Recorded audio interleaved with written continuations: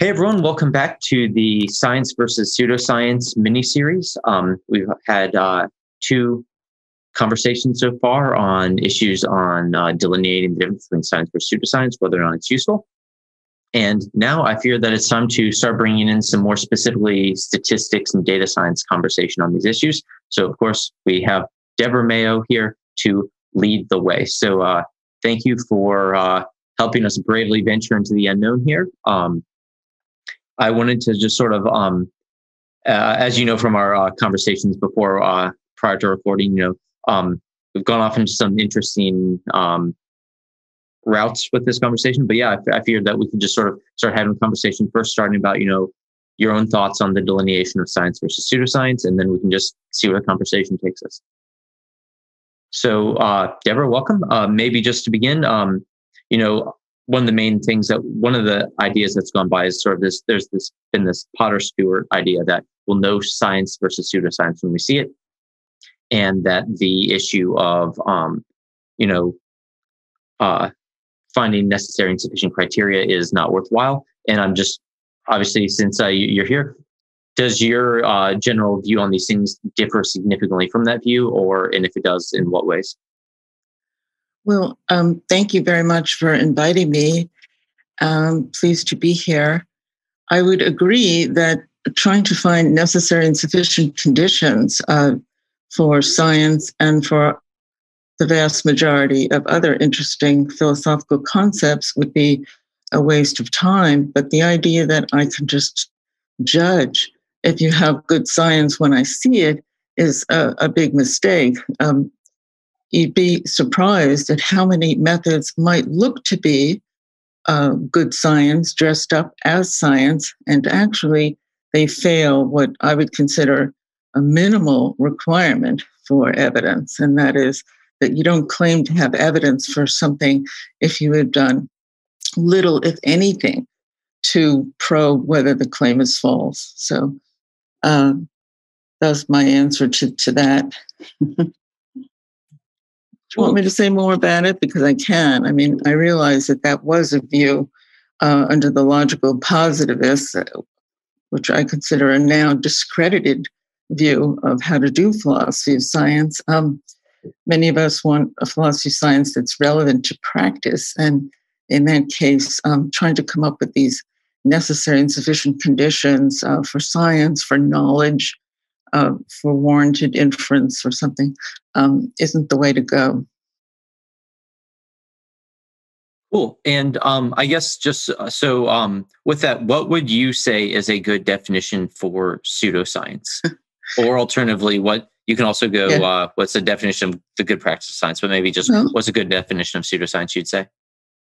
Sure. Of course, it comes along with a full-blown philosophy. I just mentioned about what would preclude good science, and that is when you don't have good evidence, and that is if you have an account where you claim to have warranted grounds for a claim, even though you've done nothing at all to rule out how that claim might be false. So the first requirement is that you would block those kinds of inferences, and that you want to have methods that are good at probing errors. I think the most fruitful way to approach the question is not to talk about the scientific status of a domain as a whole, but the scientific status of an inquiry.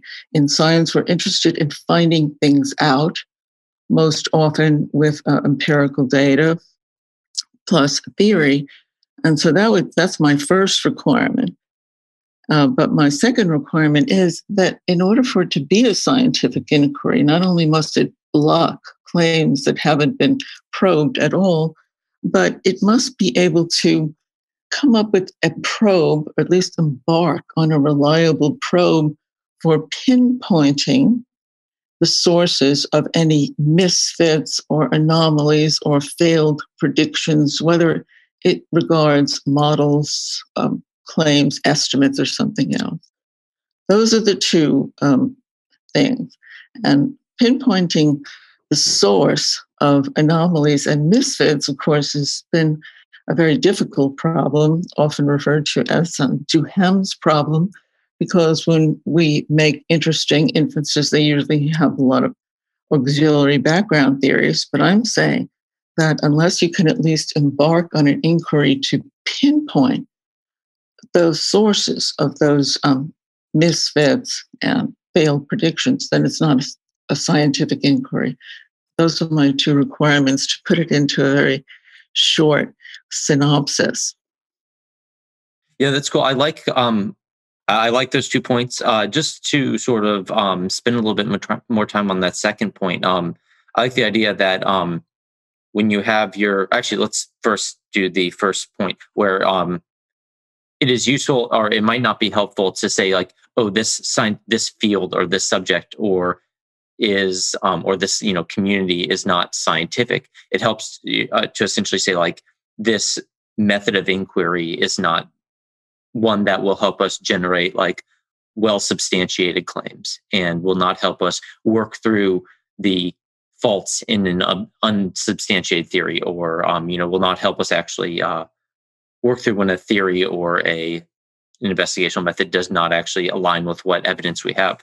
For the second point, though, can we spend a little bit more time on that, about pinpointing where, for example, your theory and evidence might not align, or your theory might not align with all evidence?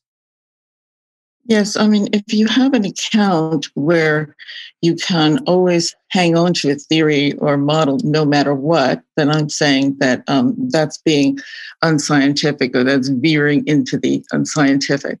So even if a claim is logically falsifiable, if you have enough protective face-saving devices, ad hoc maneuvers, cherry picking, changing the hypothesis afterwards, that kind of thing, then even though a claim is logically falsifiable, it's not actually falsifiable by your inquiry method. And so that's how you can fail that. On the other hand, it's not always easy to be able to pinpoint the source of some anomaly. And I'm saying that's a necessary requirement, or at least that you're able to embark on an inquiry in order to pinpoint blame. And along with that is the idea that if a claim is falsified, you don't continue to hang on with it no matter what, that the claim is treated as refuted for further work, although even falsifications are, strictly speaking, provisional, and things could change where it comes back into the game, and you would need to explain how that happens. Further, though it's not an absolute requirement, you should be building theories based on whatever has been well corroborated, whatever you have put through a stringent ringer. That is, the science makes progress, and it's not just stamp collecting a bunch of disjointed claims. Yeah. On that issue, just so that I guess people don't um, misinterpret. One thing is that I was thinking that like when we talk about these claims, are these like particularly fragile claims? So the idea is like how much is needed essentially to effectively falsify something?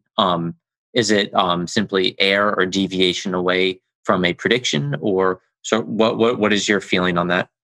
Um, no, it wouldn't be enough to have an observed disagreement. What you would want to do is, as I say, find the source of it. And even if you find one and you generally say, my theory is broken down or appears to break down, that's not enough. Single, isolated disagreements, as Fisher would say, isn't enough. We need to be able to reliably bring about these misfits and understand their sources, really, to have a full-blown reputation. And this, of course, will connect to when we talk about statistics, since that's one of the main things that it tries to help us achieve, at least in those areas where we deal with probabilistic models. Does that answer what you were after at that point? Yes, yeah, that was definitely helpful. Because I guess one thing is that I don't want people who are just sort of tuning in to things like, oh, when we talk about the idea of some theory or some method of inquiry being falsified, that essentially means that you can get, one-off falsified by some essentially some effectively trivial circumstance. That there's something more grounded to it than that. Yeah, don't forget, let me qualify that.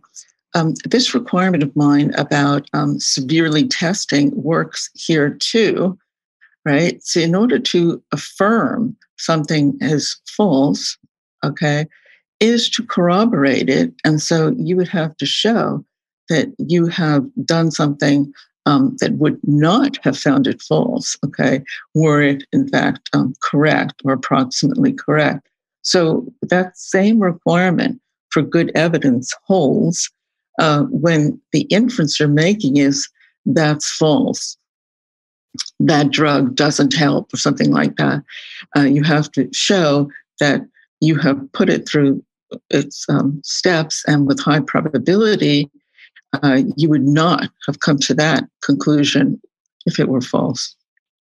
Yeah, I really do like the idea of severe testing, just like as a framework, even just for personally checking my own work, where I just say like, okay, has this if the and I'm going to botch this because I wasn't quite prepared to talk about this, but the idea is like, okay, if is my claim has a sufficient amount been done such that if my claim were false, we would be able to identify those fallacies or those points of conflict. And so yeah, I definitely do like that.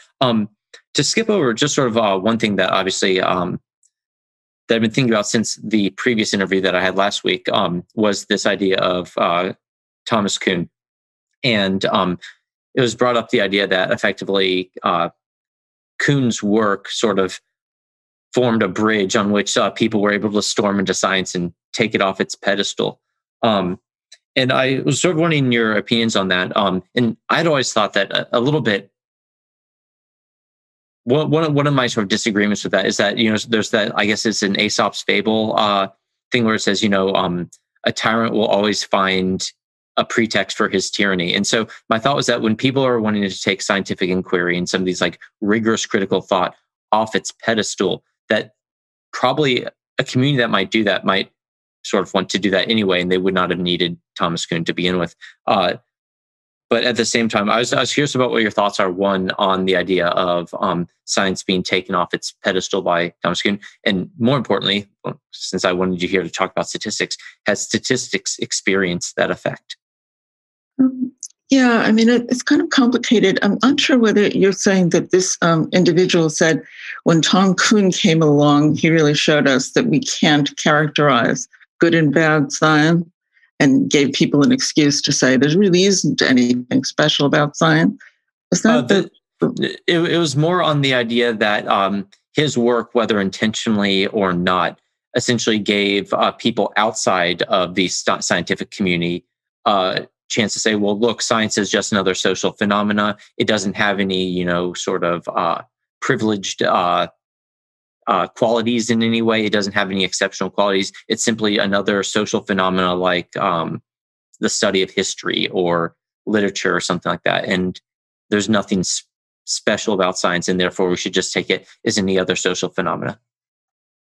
Okay, well, I don't really think that was Kuhn's view, although I do agree that Kuhn did give some ammunition for questioning certain credentials that we used to hold as indicating science. And I will also say that coming up with a kind of criteria of what counts as good and bad science isn't easy, especially in the face of these kinds of challenges where many people think it's a lost cause.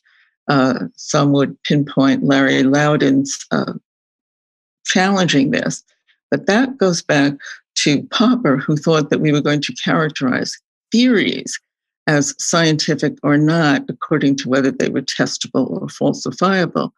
And that's a problematic stance. It's both too weak and too strong. I mean, it's too weak because any falsified claim would automatically be science by that criteria. And it's too strong because in many cases, people say, well, you can't really logically falsify a theory because there are always face-saving devices, the sort of background ad hoc maneuvers that I'm saying a good science shouldn't permit. I think it's a mistake to suppose that this is a lost cause, and that it's quite important for philosophers to be able to say something about good and bad science, understood as in terms of the inquiry, better or worse. And it's not a matter of a strict cutoff, but neither is the severity assessment a strict cutoff. It's quantitative. So here's where Kuhn comes in, because he thinks that he's really following Popper.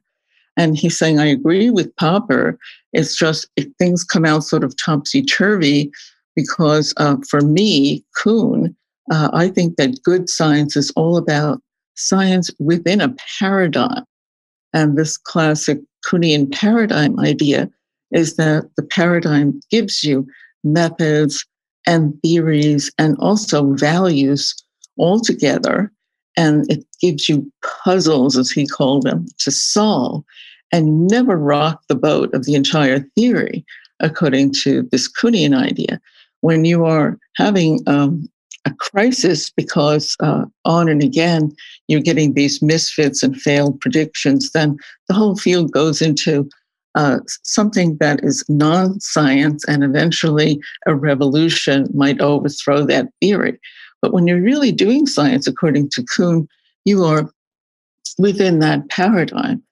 This whole challenge, though, as to whether you can solve those Duhamian problems, in other words, the whole challenge to whether you can satisfy my second requirement comes to the fore, not just with Kuhn, but with many people who are challenging the positivists and bringing out theory-laden data, that you don't just have pure data, that there are always these background theories. And so there's always this issue as to what is at fault. Okay. And so Kuhn did give people this idea that that couldn't be solved. And therefore, it was just all a matter of what the paradigm told you. And what were the good rules in that paradigm? Well, it was just whatever was made up by the particular social group. He didn't really see the normative components of his own philosophy. So he would say, what's scientific? It's whatever the scientists do. So I think that he really shortchanged himself. And after Kuhn, there were a lot of people who developed much more radical relativistic views, Dadaism and postmodernism, and knowledge as a social construct and all that.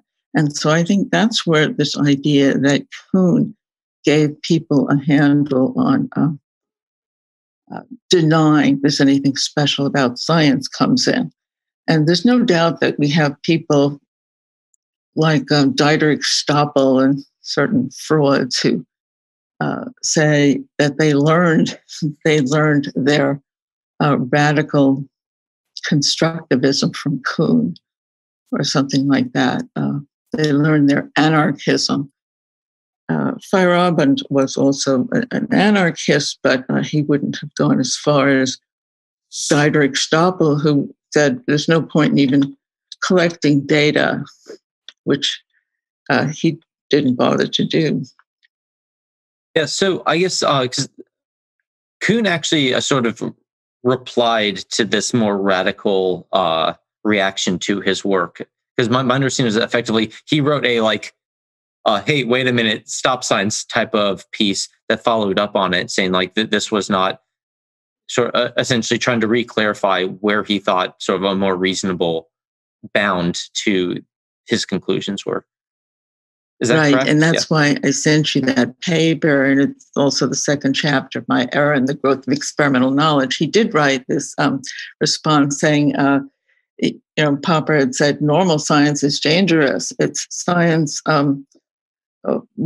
by somebody who has been badly taught. And he said, of course, I didn't mean that. And he had many requirements for good science within a paradigm. But in the end, I think he couldn't help but say, go back to his more radical view. I've always thought it was because that was his claim to fame, and why give it up? So in the end, even when he was coming back and giving us very careful normative ideas about what it is that a paradigm does for us to really constrain our solutions and make sure that they're rigorous. And then he'd say, but when the whole theory is in question, he would think that everything is questioned at once, the theories, the methods, the values. Where do you stand where you're doing that? And he'd say scientists aren't trained to do that. When they're doing this abnormal or revolutionary science, they're more like philosophers or metaphysicians, and they have to make use of criteria, things like simplicity and unification and so on. But of course, this idea of Kuhnian normal science really doesn't happen. And there's little, I would say, no evidence that one is ever in that circumstance. And in fact, Kuhn's own idea about what normal science is all about really conflicts with that, because normal science gives you those low level, those local methods for holding claims accountable and for reliably probing errors and so on. That doesn't go away just because you're challenging the fundamentals, be it relativity theory or something else. So I think he was just wrong with his revolutionary view. He was reluctant to give it up, though, despite those disclaimers. Could you just for people who are coming in, we don't need to go into it in too much detail, but the idea of normal science, because some of the way that I've heard people summarize Kuhn was that normal science is effectively the day-to-day operations of good, diligent, hardworking scientists as they work to further build on incremental aspects of a greater theory. So, for example, in lab sciences, that we have this idea that their cellular mechanisms are biological mechanisms and they work in a certain way. And what normal science does is it actually helps us better quantify, better understand in greater granularity what a greater theory is saying. And that the idea of the revolution that comes around is essentially when too much, when scientific revolution comes around, that effectively too many details, too many conflicts arise, and it creates this crisis by which then we need some radical reformation of what the grander theory is, perhaps even throwing it out. And essentially then it becomes a philosophical issue. That summary is that it seems to leave certain things out, though, because I think that's sort of like that day-to-day practice of science, which I consider myself part of. It isn't quite what Kuhn's description encompasses. Can you sort of give just a little bit more on sort of what the practice of normal science might be? I think if you go through those details, it pretty much covers sort of anything that you would be doing. He could call it a puzzle, right? It gives you the tools to focus on a very local puzzle. It gives you the psychological and sort of moral standpoint from which you can unearth things in an extraordinary depth. You've got your theories and you don't question those. You've got your methods. You determine whether it's a statistical method or measurement and so on, and you don't question those. And there are certain styles of explanation, and there are values along with the thing that we care about. And those things change in history. That's the other thing that people attribute to Kuhn, that there's not going to be this one set of goals for all time, that at one point they wanted more prediction of local effects. Another time they were interested in deep explanations. This whole idea that even the values and goals could be historically relative, okay, was really strictly Kuhn. So, he had a list of things that you would do in normal science. Connect your own research project with the larger one, determine scientific fact, estimating magnitudes, things like that, and then pretty much covered everything that you would be doing in science. The only thing you wouldn't do is challenge the deep underlying theory. And this is what Popper thought was very dangerous. Oh, yeah, that's really helpful.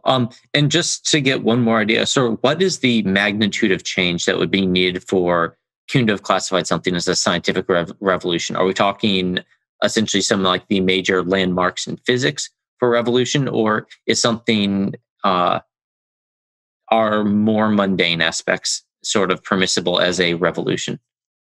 Well, for him, it would have to be something major. And remember, I said that I think the whole conception of Kuhnian revolution really doesn't bear out in actual science.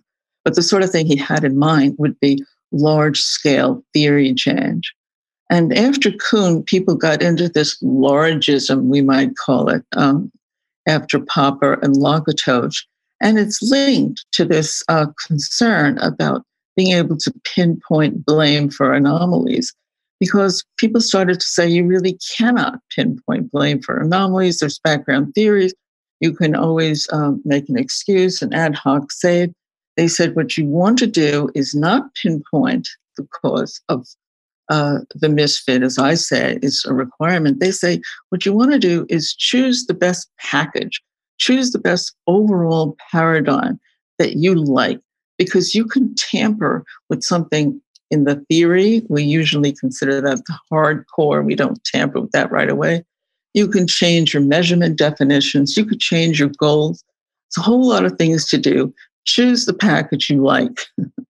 and that's what they regarded as revolutionary science, changing the package. And it was more of, he would say, it's a Gestalt switch. It doesn't happen one step at a time. It happens all at once. You suddenly see the light and you're seeing the world relativistically, let's say, instead of Newton-wise. I say that doesn't happen. And insofar as it does, it's really irrelevant to science. Cool. And I guess just the second part of this greater question is like, has any of this philosophy worked its way and had effects on the statistical community, statistical developments, and things like that? Are we sufficiently peripheral to some of these bigger arguments that we haven't been affected, or it seems more like, obviously no one's immune to these types of trends? And how is Kuhn affected or not affected, sort of the direction of the philosophy around statistics? I'm not sure. I do think that everybody has heard about the theory-laden business, and our models are always false and so on. And it's not just Kuhn, of course, and that therefore we don't even have to test them because we already know they're false and things like that. And that we're reduced to talking about what's useful. But I don't think that he comes up so much. I think Popper does to a large extent. So maybe, I don't know, maybe when we do talk about statistics, that will come up more naturally, what you have in mind. Yeah. Should we just hop over to that conversation now and just start doing some stats? Okay. Cool. How would you like to be in that?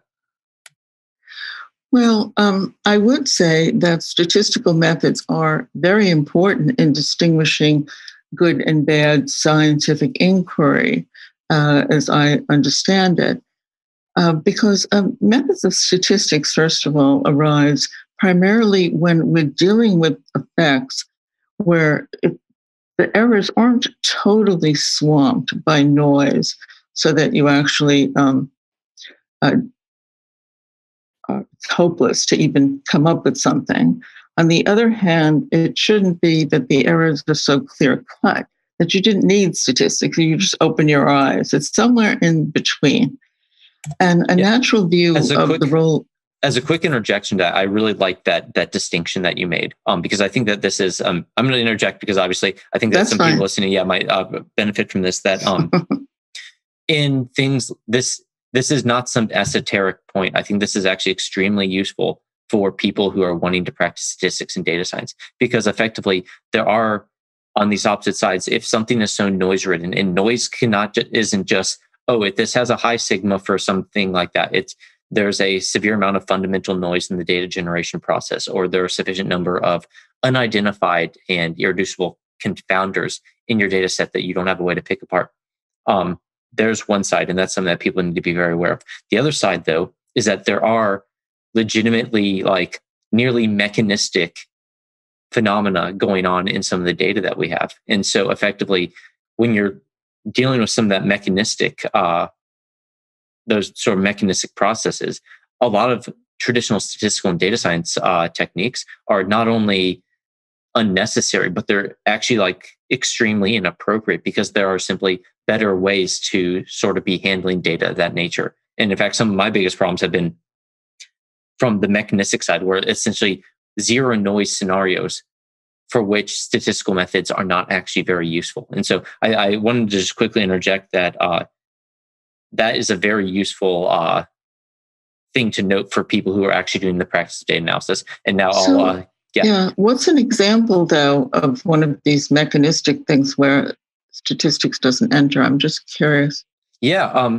So I think that surprisingly, well, as you might know, the field of data science, I think a lot of the interest in it has come around from people having digital interfaces and things that create these vast amounts of data. And so you can consider it computer generated data, but I think there's more to it than that. But one such example might be there are a lot of mechanical, basically, processes where we have essentially a very low noise or a zero noise scenario that can create very high volatilities and change. So you can imagine sort of what would traditionally be considered like a stochastic process. So we have some process that's changing in time.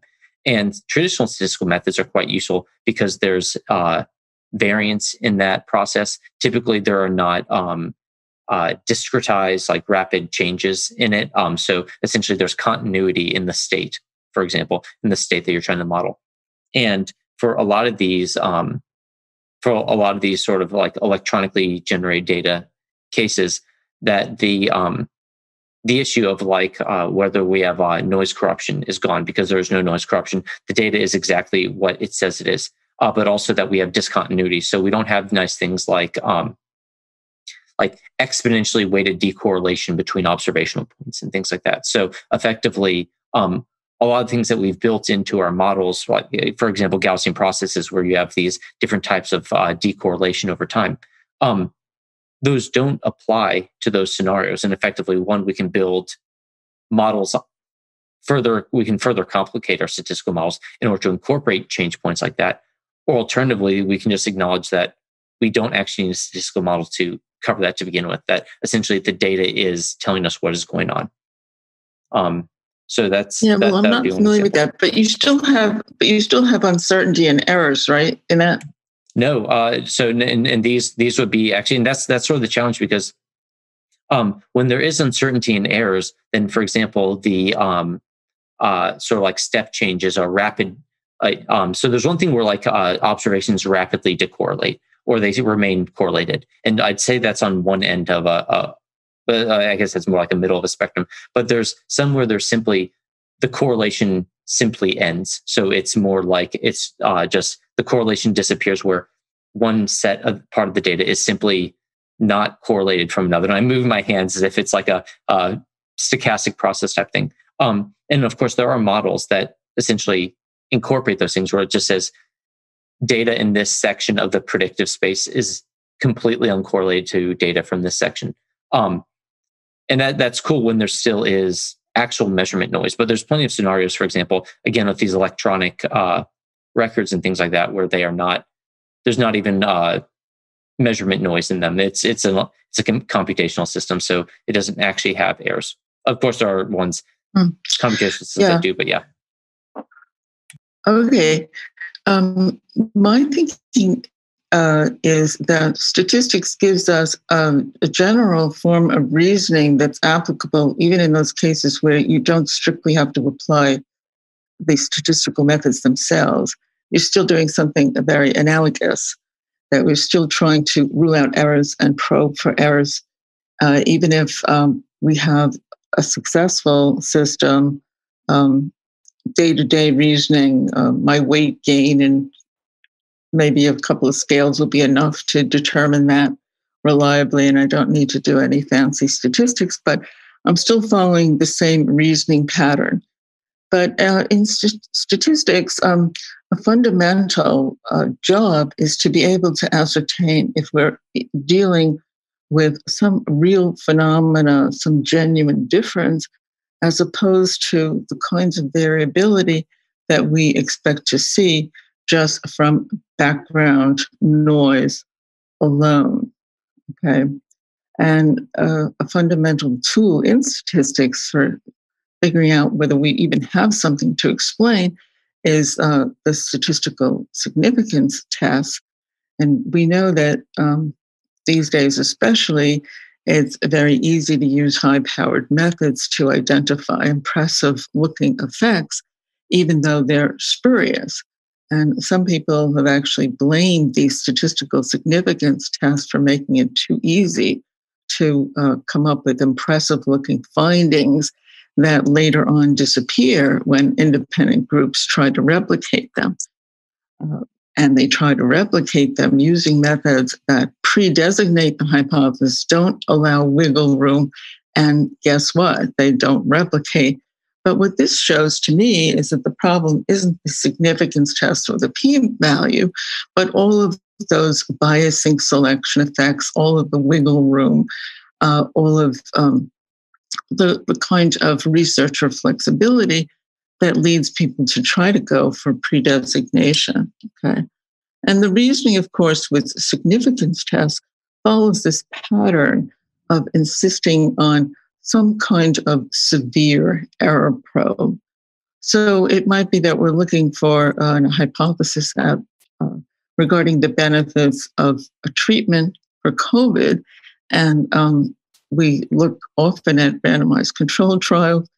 The thing is, we expect variability in the benefits, even if in fact the treatment has no effect at all. So whenever we observe a difference between the data and some hypothesis, either about no effect or some effect, we need to see how readily that observed effect could occur by the background variability alone.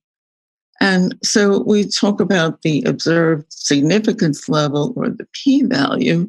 That's the probability of getting an even bigger difference than you got by background variability alone. And if that's fairly high, that means it's easy to generate what you observed or even something bigger by ordinary variability. So you don't yet have evidence of a genuine effect. On the other hand, if the p-value is very small, it indicates that with high probability, if you're dealing with a universe where there's no real effect, with high probability, you should have gotten a smaller difference than you did. So when you don't, when in fact you get something bigger, we say that that's evidence of a genuine effect. I like to see this in terms of this Popperian testing that the null hypothesis of no effect with high probability would have survived the test if it's true.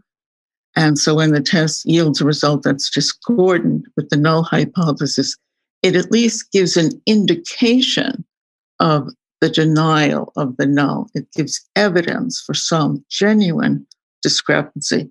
A single test is never enough. We need to be able to bring about these statistically significant effects reliably before we can say we have evidence of a genuine phenomena. Should you want to jump in? Oh, I was just sitting back and enjoying that, and I was enjoying that bit.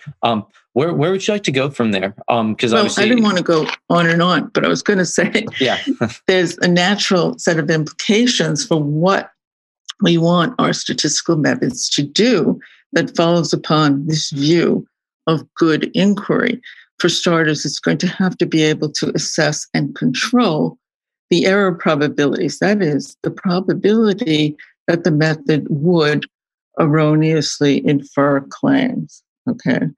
I say that the other thing is it's got to be able to block inferences that violate this minimal requirement for evidence where nothing has been done. It should be able to falsify claims. And it's very important that it have the apparatus to test its own assumptions.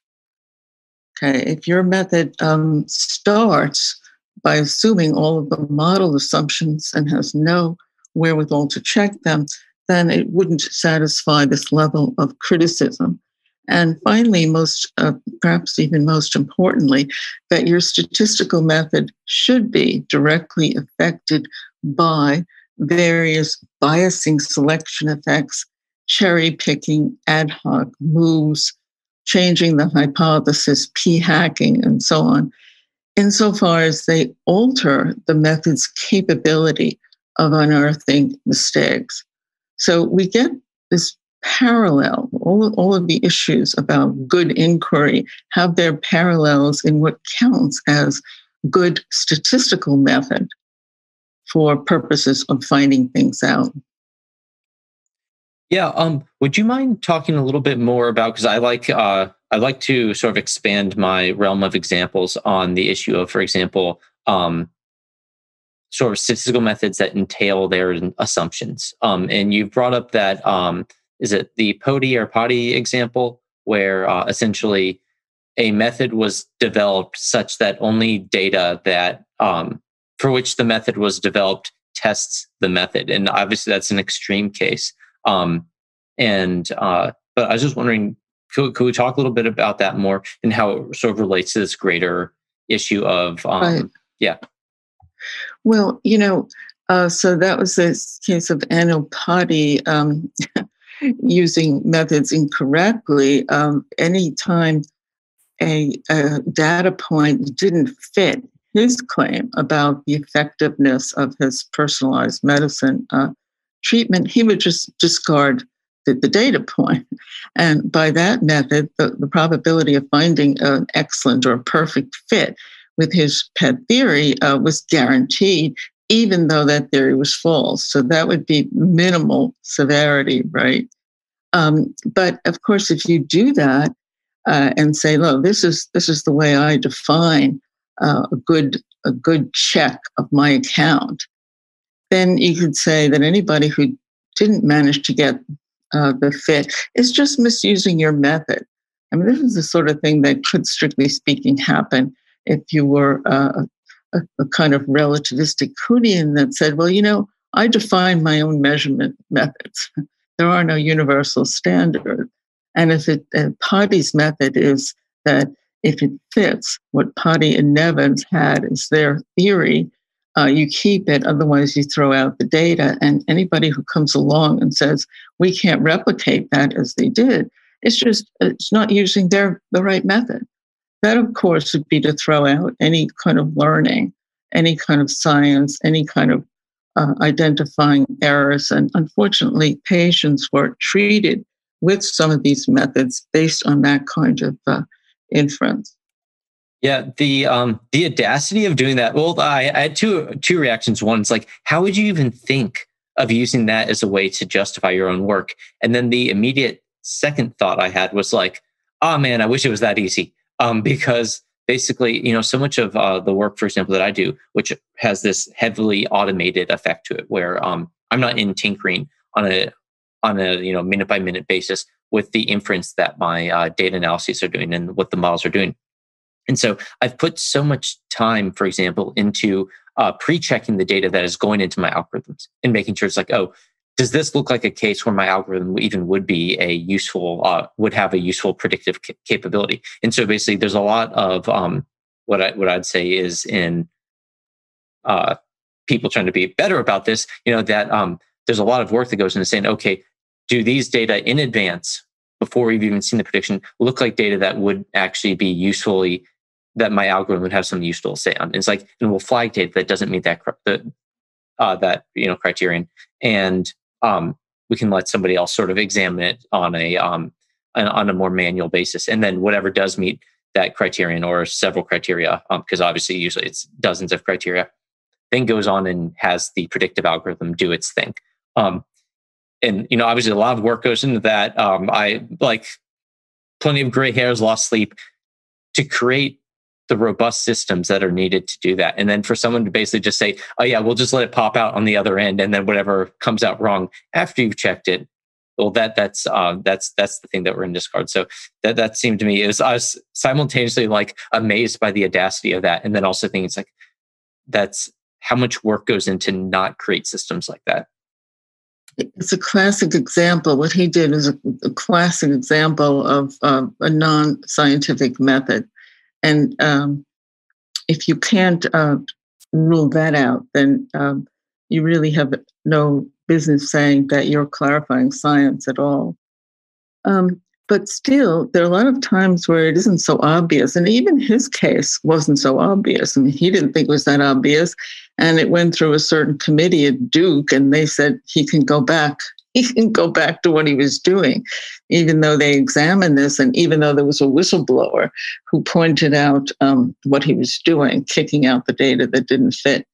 It's not always so obvious, and it's certainly not obvious with some of the methods that are being put forward as rivals to statistical significance tests, because they might permit you to find your hypothesis in the data, to data dredge,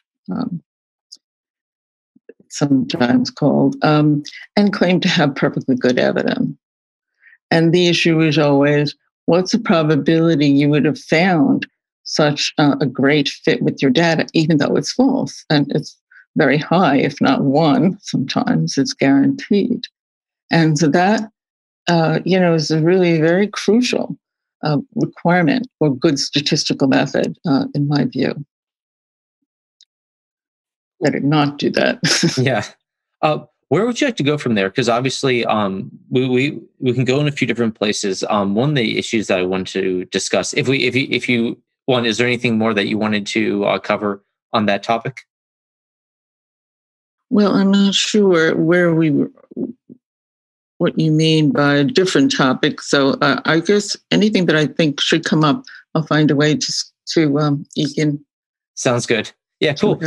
Yeah, one of the other topics I want to talk about was, the issue of the question of science versus pseudoscience, and whether or not that the terminology pseudoscience serves a useful function, or does it serve a useful function in some objective sense, versus in practice, is it more used as for essentially an emotive weapon, if you will, to essentially help protect entrenched views and things like that? Because one of the things that you've made a good point about is that, they might not call it pseudoscience.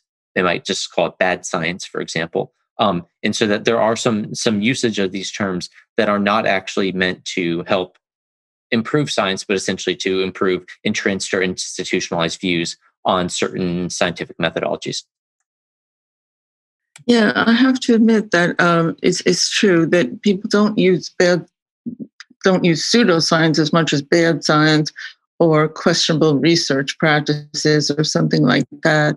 And actually, where the real worry these days comes in is precisely in these questionable research practices. People use junk science for a while, but so I don't know if pseudoscience comes up so much, but we really can cause a lot of the same problems with these questionable research practices. And if you have a method that does not control and assess the error probabilities, it's very easy to adhere to your pet theory no matter what in the same way.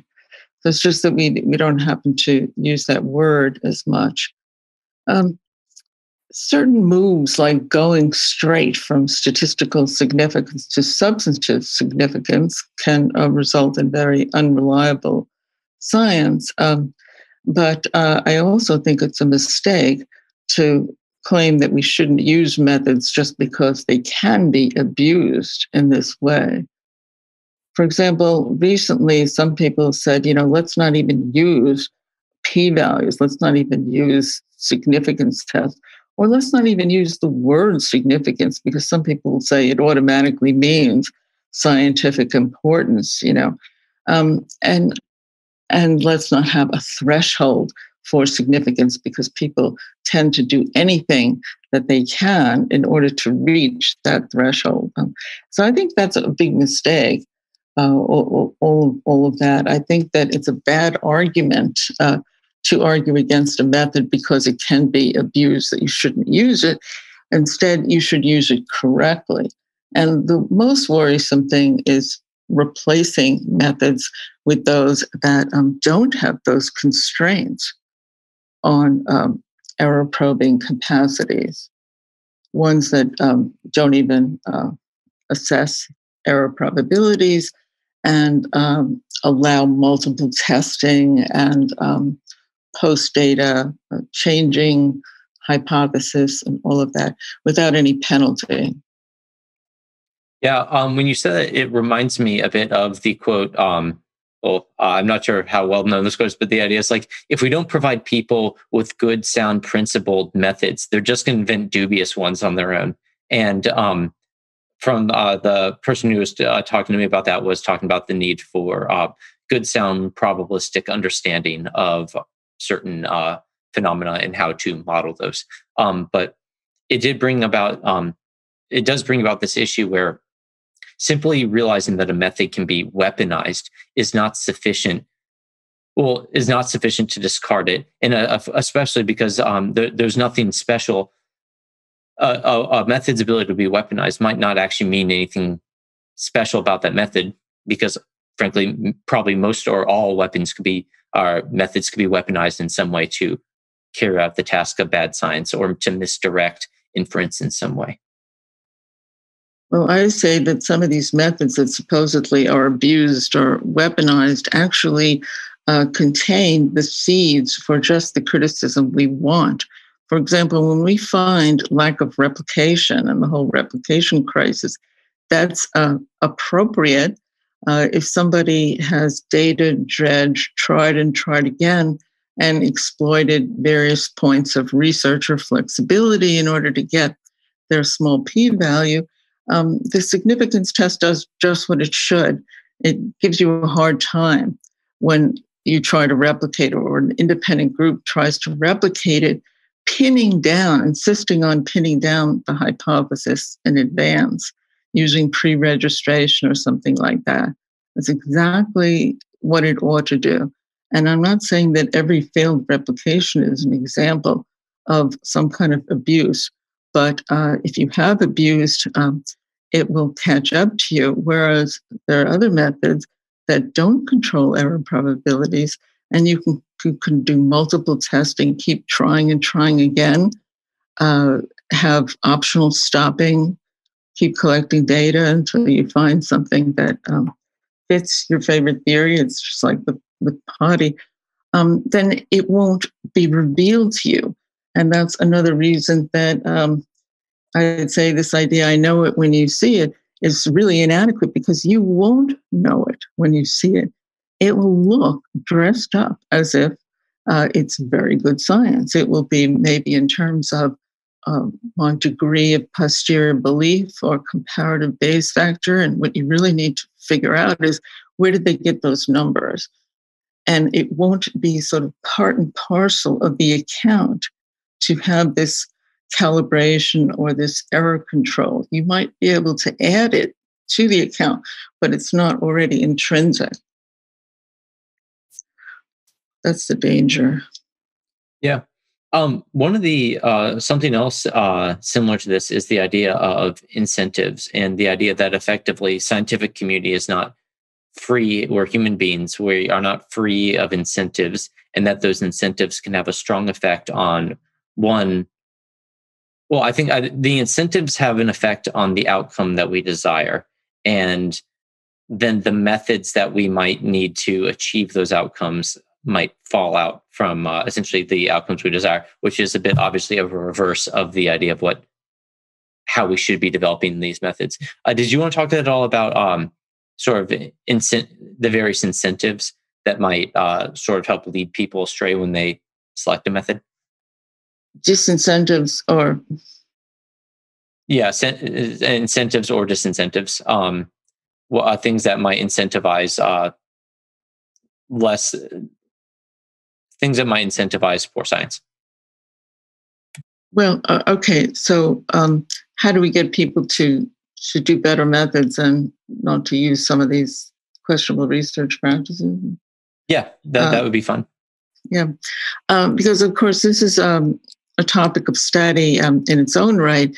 But one of the real risks is that people who are leading in this field of meta science, as it's sometimes called, also have their own pet methods.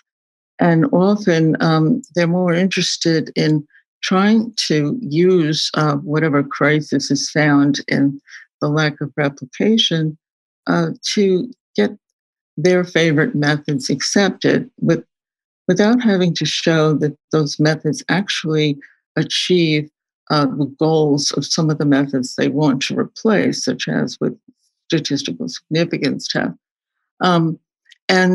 So what's really weird is that some of these threats come from within science, and it might be a conflict of interest because you have this pet method that you want people to adopt. And of course, now we have more politicization of science than ever in determining all kinds of things in relation to COVID, masks and drugs and ventilators. And it's all a mixture of your values, this is kind of like a Kuhnian assessment. But you ought to be able to distinguish those for good science. It's just that people aren't doing that very often.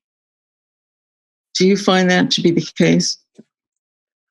Yeah, I think that one of the things that rang out most was when you said that some of the greatest threats to science, and probably the greatest threats to science, are from within the scientific community. And the reason I believe that is, while I fully recognize that there are external factors that can try to dissuade people from either sharing sound scientific beliefs, or that people might have, second order considerations in whether or not they want to share them. So, for example, they might be less willing to share data that goes against their grander hypothesis. So, I think that there are those effects, and those I would consider to be outside. But back to the issue about whether or not there are some actual legitimate challenges to science from within the scientific community, I think that those are more profound, because the fact is they are more subtle.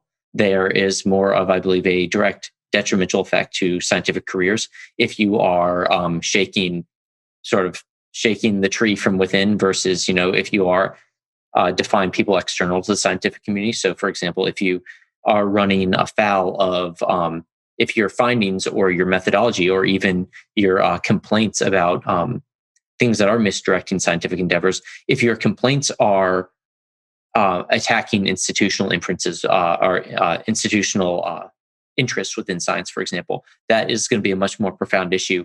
And there's much more, for example, of a career risk to be challenging those things. And so the whole career risk thing is really very important. And that's why I think that in certain areas, especially in statistics, there's an obligation of people who are in power not to exploit that power. This may be an unpopular view, but I think, for example, editors in statistics journals have a special obligation to make sure that they're not sort of foisting their own views and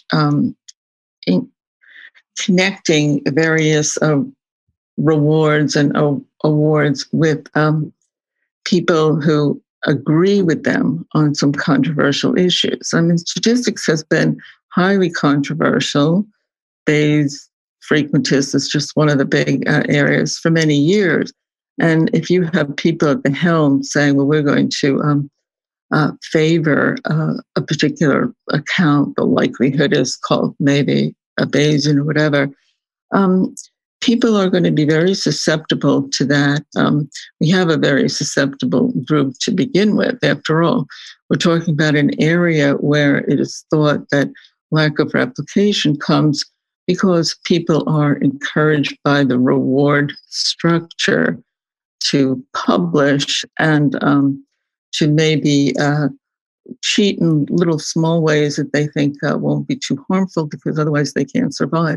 If you have a group like that that's already very susceptible, then if people in power try to foist a certain view on them, they're going to accept it. This is a kind of appeal to fear. And I find that really worrisome. And also, if the people in power are using arguments like, since that method can be abused, reject it. If they're using bad arguments, it encourages people to use bad methods because we see that everybody's just, you rub my back, I rub yours. And so we see them inculcating the bad habits. I worry that there are cases also of, journal editors who do this, and I say that it's an obligation that they recognize that there are different views, and that they quite deliberately bend over backwards, not to bias the research that gets published in their journal. And so this would be a big plus. Yeah. But Yeah, on just to follow up on some of those notes, because I might even hold a stronger view than yours on that one. Or maybe it's about the same. We just would describe it in different ways. Well, I'm relieved. I'm relieved you say that. I thought maybe I went too far. No.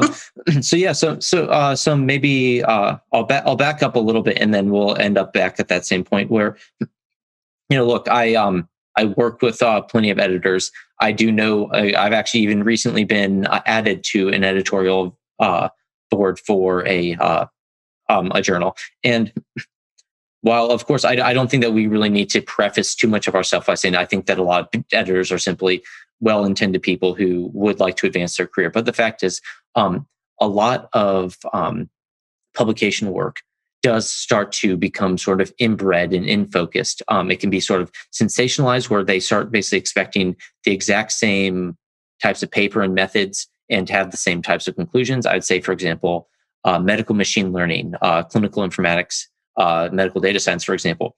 It seems like the literature has essentially been hijacked by this need to always have this battle of the algorithms approach, where the purpose of any medical machine learning paper must be to compare two algorithms, and that nothing outside of that very narrow, and I'd say, frankly, uninteresting in many cases, scope is not permissible into the publication. So things, for example, a paper that would be focusing on a scientific discovery.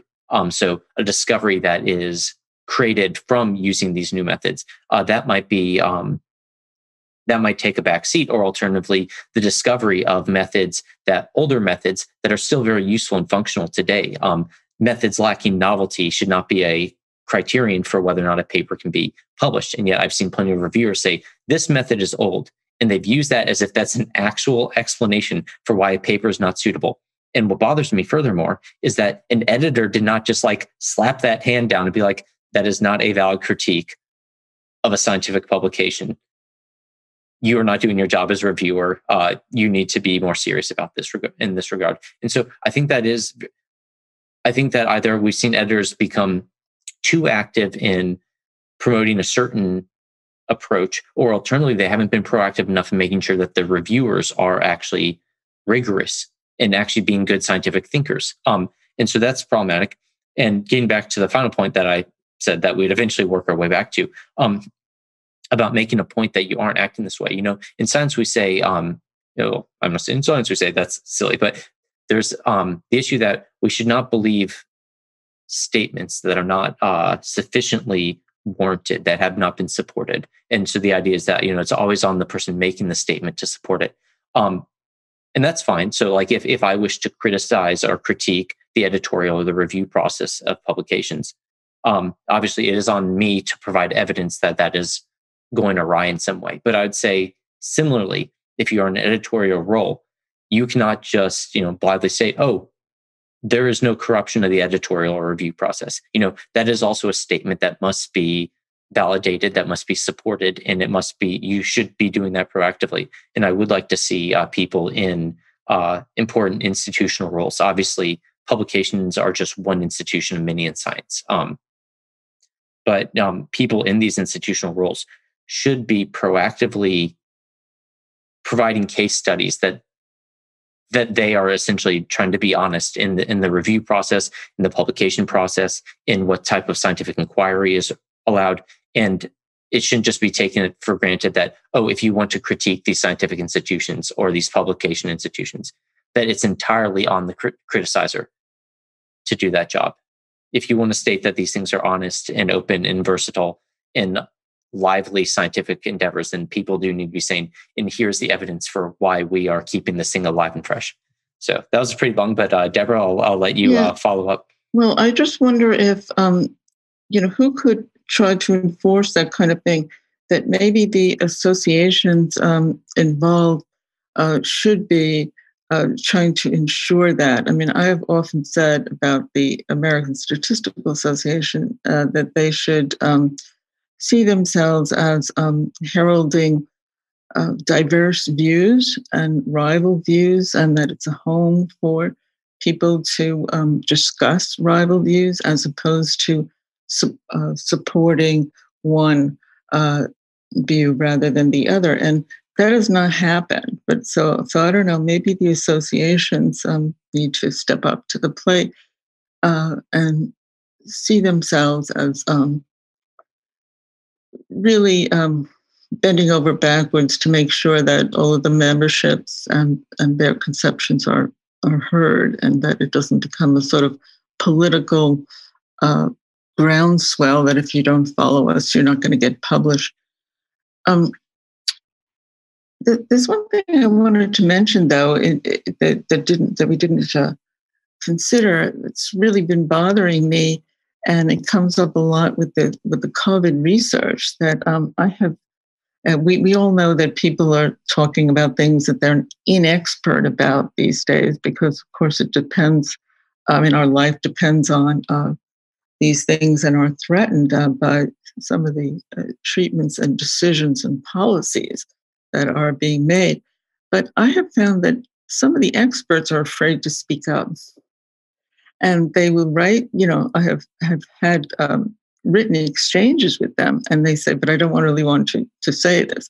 And so it might have to do, for example, with the different vaccines, whether there should be a certain time lag between the vaccines, the variants, and how they're being produced with certain patients.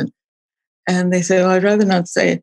Even though they have disclaimers with anything they say, well, my employer is not involved, but they still are very reluctant because it goes against, I guess, what the official line is of that university or company or whatever. So I see this as, and I'm glad that you're interested in this whole science, good science, bad science concern. And that's a kind of hidden one, maybe, that is precluding good science. Yeah, to be honest, I'm not sure if it's actually that hidden versus it's just simply not publicized, because the fact is, in a large number of private conversations between scientists, there's a large number of people saying, like, having completely legitimate scientific discussions and concerns. The types of conversations that happen, in the lunch halls at Oxford, where one of these vaccines was actually developed, in the types of rigorous conversation that has defined these types of institutions and has been completely okay to have for any other topic, but people and continues to happen when people are sort of off camera or just having their virtual lunches with colleagues and things like that. And there's a lot of rigorous conversation and critique that might not even actually change the course of things, but at least, like, there's robust criticism and conversation around some topics that people are afraid to have because they don't, either they're worried that they're coming to some unallowed conclusion. But the alternative is that and maybe this just comes back to weaponizing methods. People are afraid that, like, their basic use of scientific critique and just scientific consideration, even if it's conjecture, might be weaponized in some way that they don't anticipate. So their description of, like, comparing, here's a completely legitimate scientific discussion, which immunological mechanism do we really want to be entrusting to help inoculate our population against COVID-19. And obviously, we have a number of options there. And the question is like, which vaccines will have which effects for good effects for short term versus long term? Which are our best chances for a long term vaccine? And obviously, now the question is, do we even have a chance at a long term vaccine, or will it become something different that we're all obviously having to update? And those are interesting scientific conversations, and not all of them even actually involve statistics. They could just be talking about the actual biological mechanisms that we know to be true. For example, like biological mechanisms of the adenovirus. It does seem like some of those rigorous, interesting conversations, which frankly are the most interesting conversations that people have in science, have been pushed to the side because it needs to be conclusion-based, and people are just wanting top-down, conclusion-based reporting and nothing else in the background. I just want to say that a related concern that is really bothering me a lot these days is this idea of trying to come up with claims that will result in the most fruitful behavior as opposed to honest scientific answer. And we're seeing this from all of our representatives, the health from Fauci on down, that in answering questions, let's say, about what level do we need for herd immunity, he even admits that he's motivated to some degree by what will nudge people, let's say, to take the vaccine. And the new head of CDC pretty much said the same kind of thing with respect to masks. Should we be using masks with smaller particulate ability? She says, well, no. Why? Wouldn't that be more conducive to stopping transmission? Instead of answering that, she says, well, if I say we should use a stricter mask like an N95, a lot of people won't wear masks at all. So it's sort of calculated to whatever is most conducive to behavior that they want, as opposed to answering the scientific question. And to me, that's another way that you get bad science. And even if we agree that on the behavior, it's still distorting the scientific question. So you can't really trust that you're going to get a full scientific answer, an honest one, because you have to think in terms of what it's calculated, what behavior it's calculated to produce.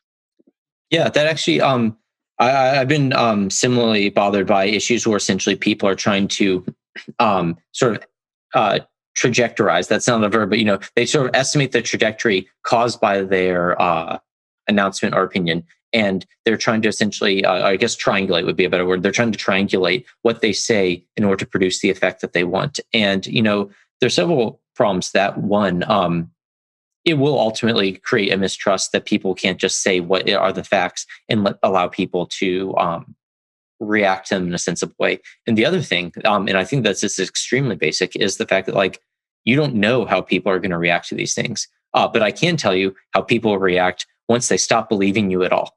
And there is this issue. It's like, even if you are a scientist, are you an expert in how a population of, 9 billion people are going to react to something, or 30 billion people, or 300 million people for, I guess, the US population, or alternatively, 1/2 of the US population, depending on if something gets politicized or not.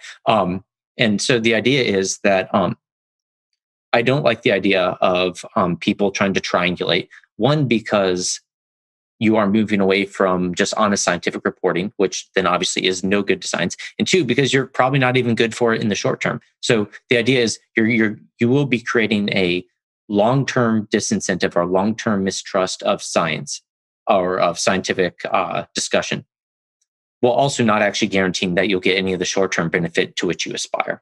And so I think that issue is something that people should be talking about more. And there have been plenty of cases, where people that at least come out and said, yeah, I totally said X, Y, or Z simply because I wanted to create effects X prime, Y prime, or Z prime. And, it just, I don't think that those things are what we need. Actually, it relates back. Yeah.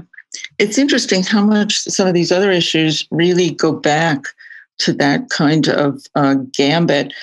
So, for example, you might say, don't use the word significance thinking that it's going to prevent people from abusing the term and saying it when they are likely to be interpreted as meaning scientific significance, and thinking, well, if we don't have a specific cutoff for a p-value, maybe people won't data dredge. In other words, you think you're getting a better behavior out of it.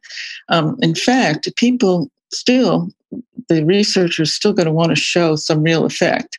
And if the p-value is large, they can't say have evidence to that effect, because what they're saying in effect is that the probability is high that I'd get an even larger difference if it was chance alone. In other words, I'm saying that you might think you're going to get better behavior this way, but in fact you won't, but it will make it harder to hold people accountable if they're allowed to change, their woolly p-value or not have any standards for determining error probabilities. It won't improve things. But at the same time, you are sort of distorting. You're not being frank about the rationale for what you're saying in an analogous way to what we just mentioned about herd immunity or masks or whatever. Yeah, no, I think that is a good point. I had an add-on, but now it has fallen from my head. But yeah, no, I think that that is a worthwhile point. Cool. Actually, I guess, well, it a bit reminded me of, there's actually a conversation that I had earlier with Kevin Zollman at Carnegie Mellon. And oddly enough, well, it seemed odd enough to me until I did some back research on it, but it was on W.B. Du Bois and his work on the sort of the objective aspirations of science, and how science should aspire to maintain this objective goal, because the moment that you start essentially triangulating science to achieve a certain goal, you'll long-term undercut your own ability. So I found that interesting, that essentially someone who was, I guess we're now coming on a century past a lot of his writings, that there's some good thinkers who called out these types of problems, and it would be I think it'd be foolish to ignore the value in what they said. Well, I hope that your series will encourage philosophers and others to go back to the whole demarcation problem. Even though we don't want to be doing necessary and sufficient conditions, we do want to be characterizing good and bad science, a good and bad method, good and bad inquiries. Even if you have a claim that is true, it's 100%, confident in it, it can still be poorly tested, and it doesn't indict the entire field, but just this particular study. We can say, well, we have much better studies of that. This one turned out to be poor. And it's a very important thing to discriminate. It shouldn't just be left to committees now who rule on whether so-and-so is guilty of fraud or plagiarism or changing the data. These secret committees that now exist to decide whether somebody ought to be stripped of their degree. So I'm glad that you're doing. Yeah, one of the main takeaways, and maybe there's a better conclusion than the one that I'm coming to, but the idea is that even if, for example, the necessary and sufficient criteria don't exist, which I pretty much suspect that they don't, or alternatively that our minds are too confined and low dimensional to be able to possibly create such criteria, that I think that going through the critical reasoning process behind it is what we can really get the value out of. And going through the process and sort of understanding, for example, boundaries. So like essentially what are the extremes and what doesn't work there. And then we realize that there's this more sort of challenging subjective section in the middle, and that's where we need to focus our work. It actually reminds me a little bit of, I believe you brought up the fallacy of the beard or the fallacy of the pile previously, where the idea was that even though that there is essentially a fuzzy zone by which it's hard to distinguish certain edge cases, it doesn't mean that there isn't a definite delineation between, or it doesn't mean that there's not a difference between things like bad science and good science, or pseudoscience and good science, and things like that. But notice I have given 2 criteria which I consider necessary. Yeah. If your account allows claims, even though nothing has been done to find them false, I'll say that's not a scientific inquiry. And if your inquiry has no way to pinpoint blame for failed anomalies, I say that it's not science, or it's veering into questionable science. And it's interesting, this came up yesterday in talking about climate science, because somebody who's defending it was saying, but of course we can't pinpoint the sources for any disagreements. And I say, well, how can you actually accept that at the same time as you're answering the skeptics? And I don't think you can. So those are 2 necessary conditions.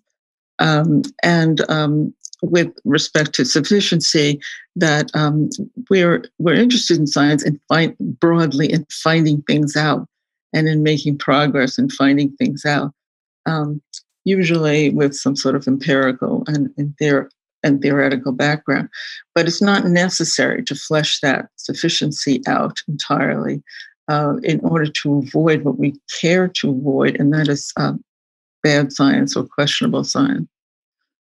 Yeah, actually, that's a good point that I had not quite considered. That the idea that there might be a difference between whether or not what we need that's necessary versus what we need being sufficient, and the idea that I guess maybe I'm misinterpreting this, but the idea that the sufficiency issue seems like it might be harder to achieve.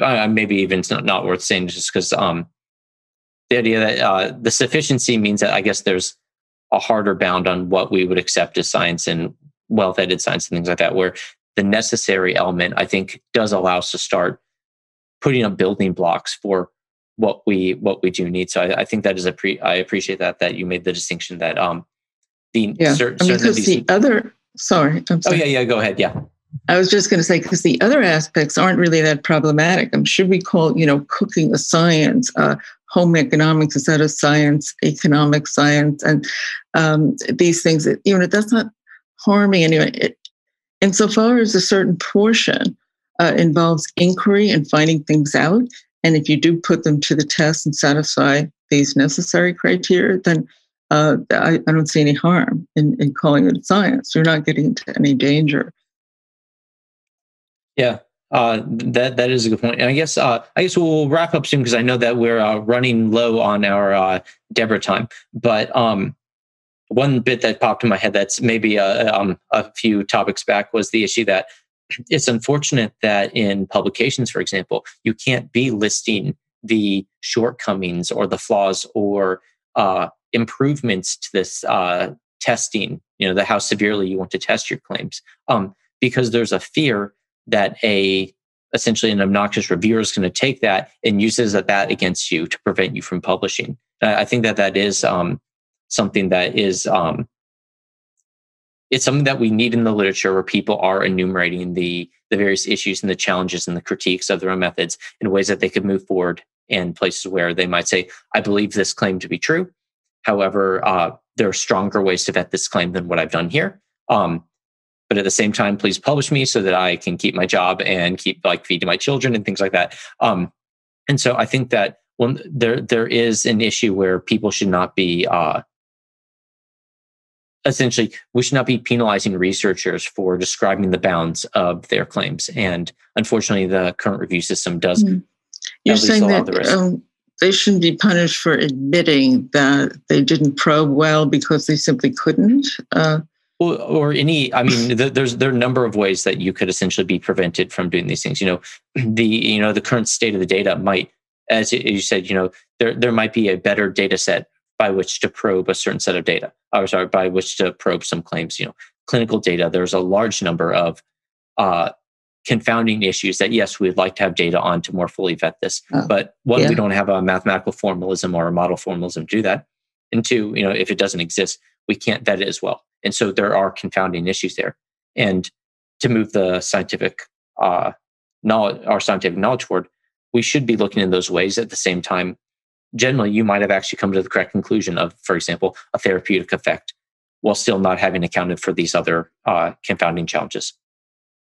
Well, I think describing the um, constraints and the limitations of your own research is standard and is extremely important.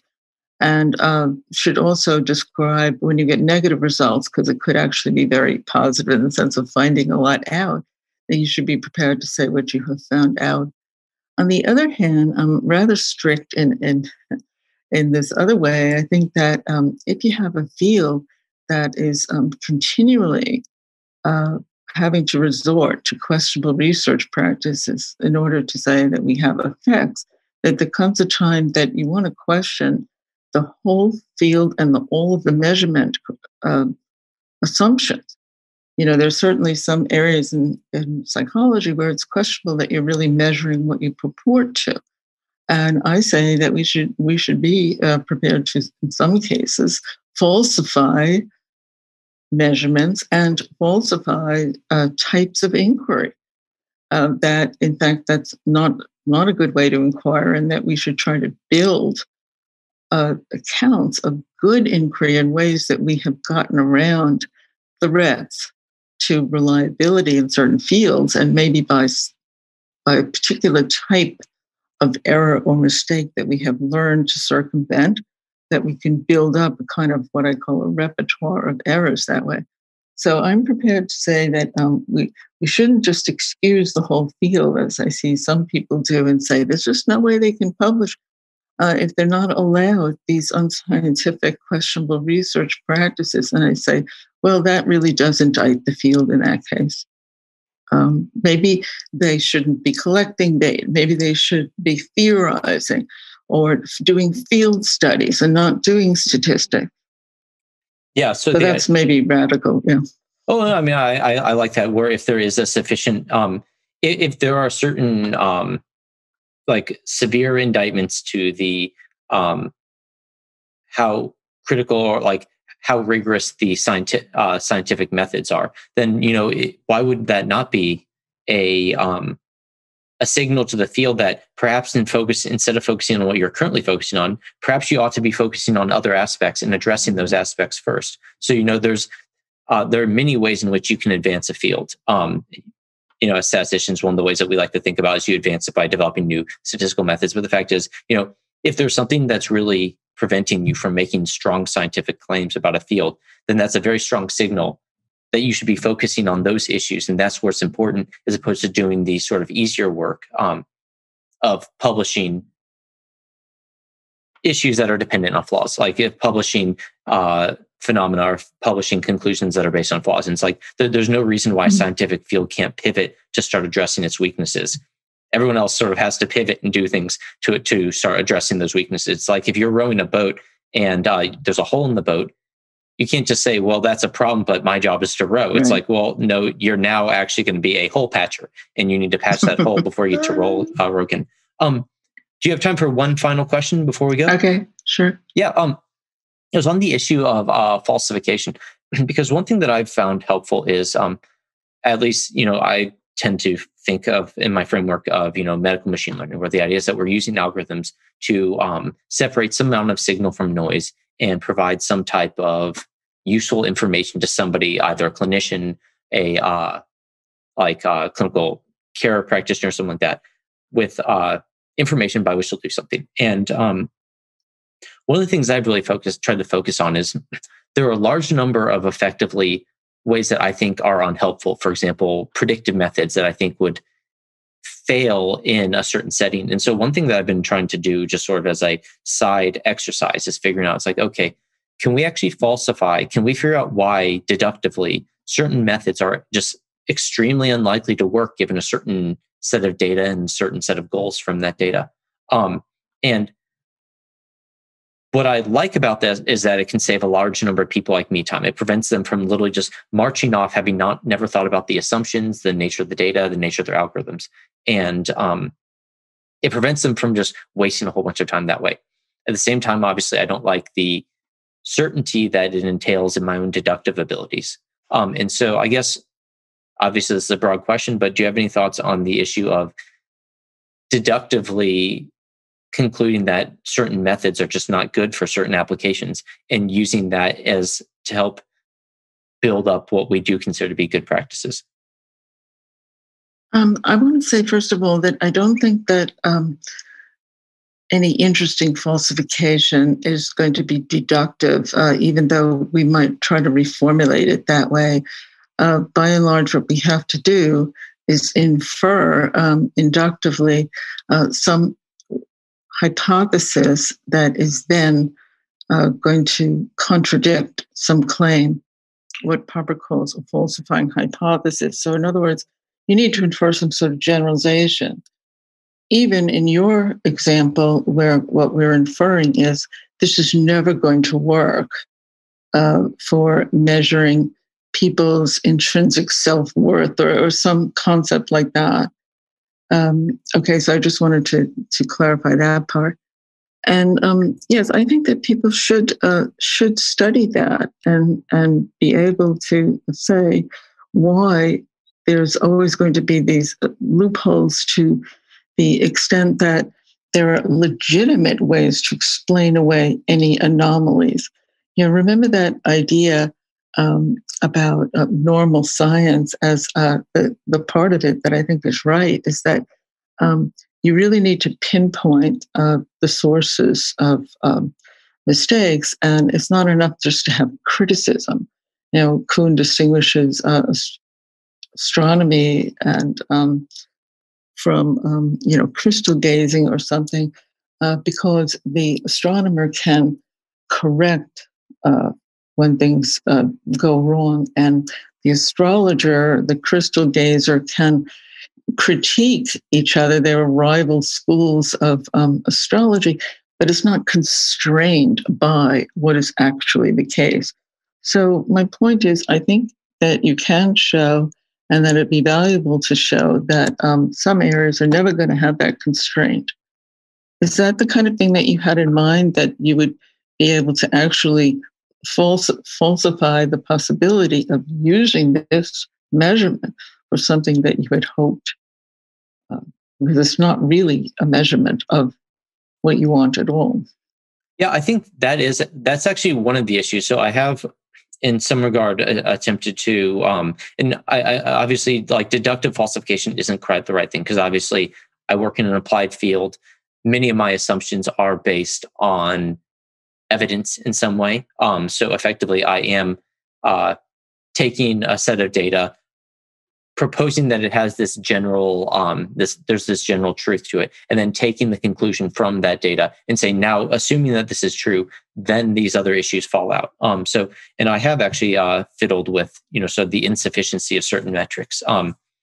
It's a work in progress that I've been trying to do, and sort of, at the very least, I hope it adds a bit more of sensibility to my little neck of the woods, where people can. I think. So I guess my general thing is, like, I've gotten pretty good at figuring out why certain analysis pathways will not lead to the useful results that we want, and now I'm trying to formalize that so that I can help other people use it too. And so obviously it's definitely a work in progress. I do like your distinction, because obviously it's not a purely deductive aspect. Like it is not even remotely a purely deductive aspect. There are certain strong induction aspects to it, but I do appreciate that point. And now I've a little bit lost my train of thought, but I'd be interested to read this. I don't know if you have something written on it. I could. Yeah, and I guess a friendly critique would be appreciated, because obviously, we'll see where it goes, what works, what doesn't work, and I'll pass that along. It's actually, and actually, it's something that the listeners will be able to listen to soon. It's associated with me being recently put on an editorial board of a journal, and I'm writing about some of the sort of critical thinking mechanisms in data science. So yeah, I would actually very much appreciate some feedback on that, and if I'm even describing the words correctly. Great. Cool. Well, there you go. One of the best reasons to host a podcast is that people will volunteer to read your work and provide helpful feedback. So, Deborah, again, thanks so much for your time today. I appreciate it. Thank you so much for inviting me and for doing this all together. Hey guys, it's Glenn. Thanks for your time today. I hope you liked today's episode. If you did, please consider smashing that like button. It's the single, simplest, fastest way to make sure that YouTube shows this video to more people. If you really want to go crazy, consider subscribing or going to our website and joining the mail list. If you want to go totally crazy beyond that, forward this to a friend or colleague who you think might enjoy this too. We're a small channel and every bit helps. Our next episode will be coming out next week, so in the meantime, feel free to look around the channel and see other videos that might be of interest. As a quick disclaimer, the views expressed in the show do not represent anything other than the people saying those words, views, etc. like that. It doesn't mean anything about their employers or their employers' views or some thing about their employers or their neighbor's cat or anyone else not saying the words. And in fact, given that people tend to change their views when they're thoughtful enough, it might not even represent the views of the speaker by the time you're hearing the episode. So definitely come back and see if they've changed their views at a later date. They also don't represent the views of our sponsors. Thank you to our sponsors. You can check them out on our website.